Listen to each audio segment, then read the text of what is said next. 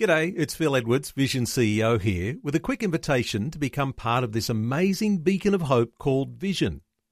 Together we can put our love into action to help people of all kinds build or rebuild their lives on the truth of God.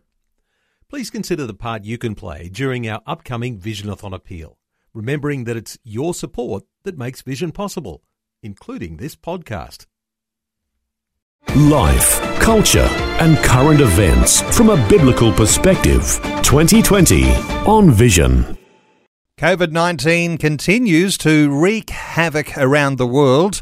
Lives are being lost, and the economic fallout from coronavirus is not just being felt in the West, but poorer nations are arguably worst affected, where there's no robust health system offering care. Let's get some insight into what's happening on the ground in poorer nations. Clare Steele is CEO at Compassion Australia, and Compassion Australia, more than 80,000 Australians sponsor a child through Compassion. It really is a wonderful organisation. Clare, welcome along to 2020. Thank you, Neil. Lovely to be with you today. Clare, for many nations, the crisis is just devastating. What are your feelings right now as things start to spread around the world? Coronavirus, it can't be contained in those poorer nations. Yeah, that's right, Neil. It can't be contained. And also the social isolation and distancing that we've had in Australia is really hard to implement in poorer countries. We're seeing people isolate in their homes like they did in Australia, but a home might be a 3 by 3 metre room for 5 to 10 people. And it's also stopping people from going to their normal jobs. And so earning a salary is difficult as well at this time. And medical professionals predicting that the worst is yet to come for the developing world. Yeah, we don't know what's happening. Testing's a lot lower than it is in Australia, and it's hard to get figures. So we've seen some families and children impacted by the virus, but at the moment it's really hard to know the extent to what it's impacting these countries. So the role of Compassion in the nations that you're working in, you're helping to deliver medical supplies and hygiene kits, those sorts of things to families. And I imagine helping the family overall is the support that you give to children here. Yeah, that's what we're doing. So, like you said, we can't meet together in churches like we can't in Australia. And so our team members in all the churches around the world are going out to the children in their homes. They're checking the children are safe. They're providing food and water where they can, and then hygiene kits, checking that people are well, and just helping them understand how they can prevent the virus from entering homes. Clare, paint a bit of a picture here for us. The tensions that between what children are facing with poverty and the extra dimension of COVID-19. What's that meaning for children? And I imagine, when we can talk about food availability, and I know there are a lot of starving, but it's education and all sorts of dimensions. Paint us a little picture here. Yeah, I mean, every dimension of poverty. So we look at education, we look at food, we look at economic, we look at spiritual. All those dimensions have been impacted even further. And so children aren't getting educated, they're not getting food. We're seeing figures such as 50 to 60 million people will enter extreme poverty after COVID. So those all the work that we have done on poverty in the last years and all the progress we've made is going to be turned back by the COVID virus.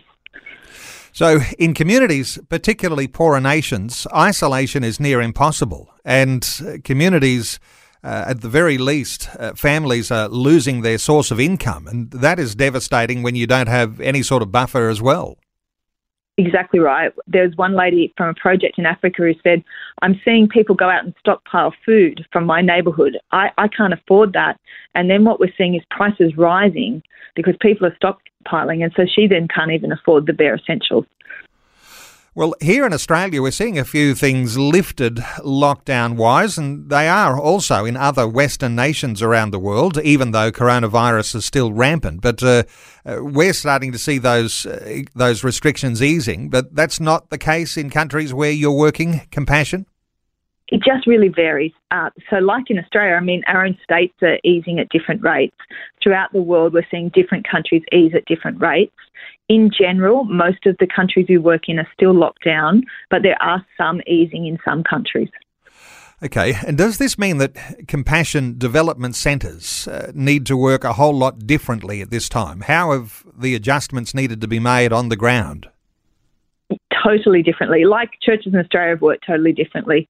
So we've seen innovative responses. We've got 7,900 churches on the ground and they've all responded differently. We've seen some people collect plastic bottles so they can make basins in children's homes. We've seen one project work out how to make hand sanitizer and distribute it.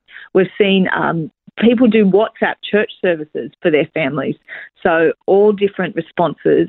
And what's amazing is these churches are in these communities and so they know what's best for the children at this time. Now, I know that compassion works in lots of countries all around the world. Name a few of those countries that you're seeing as being most affected at this time, because I know that nations like India, there was a little while back you had to pull out a lot of your resources in India through certain issues, political issues there. But what sort of nations are your biggest focus right now? We're in 25 nations and they're all at a disaster relief stage. I mean, you even see in the press at the moment, Ecuador and Brazil, they're fighting the virus hard at the moment. But then we're seeing Bangladesh, they had a cyclone come through as well.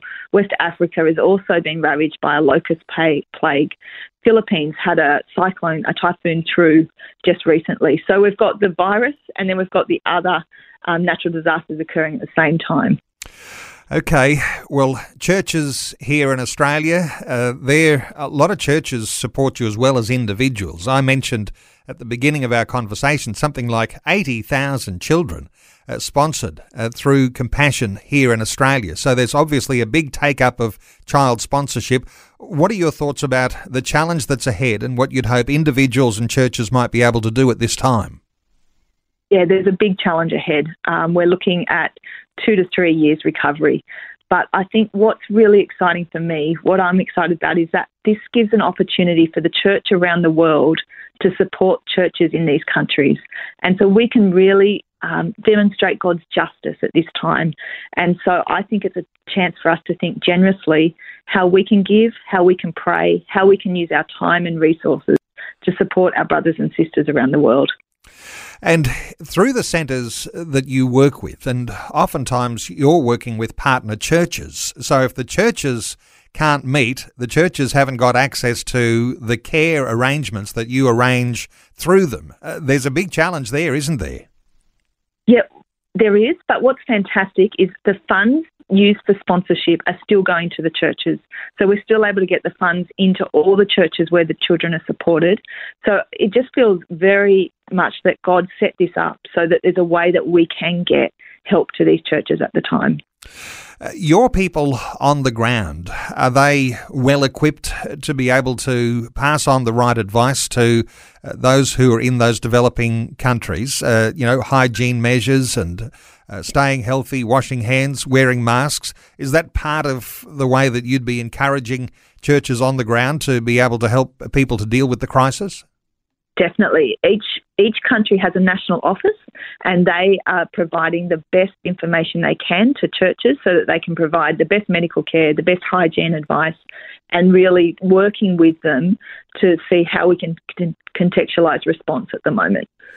Okay, let's talk about Compassion's Disaster Relief Fund. You are asking for people to donate because, as we said at the beginning of our conversation, things are going to get worse. What is your thought here for how you'd like supporters of Compassion to get behind this latest appeal? Yeah, our appeal is called We Rise as One, and I'm excited about it because it's the first global campaign Compassion has ever done. All our countries around the world are participating, and we're looking at over 2 million Christians supporting this fund. It's to really enable the churches on the ground to deliver the resources that the children need, to provide food, to provide water, to provide medical care. And so I'd just like to ask our supporters to consider if this is some way they can be involved at this time.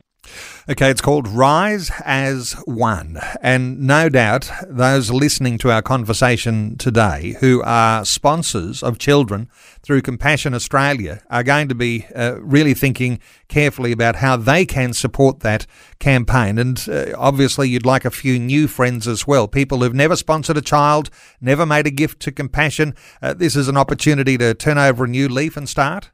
Thanks, Neil. That would be wonderful. I'd really like to ask Christians throughout Australia to consider how we can support the church overseas. And is this a time that you can consider helping a child in poverty through a one-off gift to the Disaster Fund?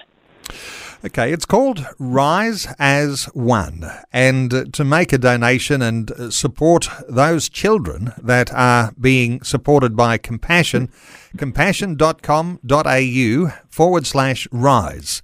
That's compassion.com.au/rise.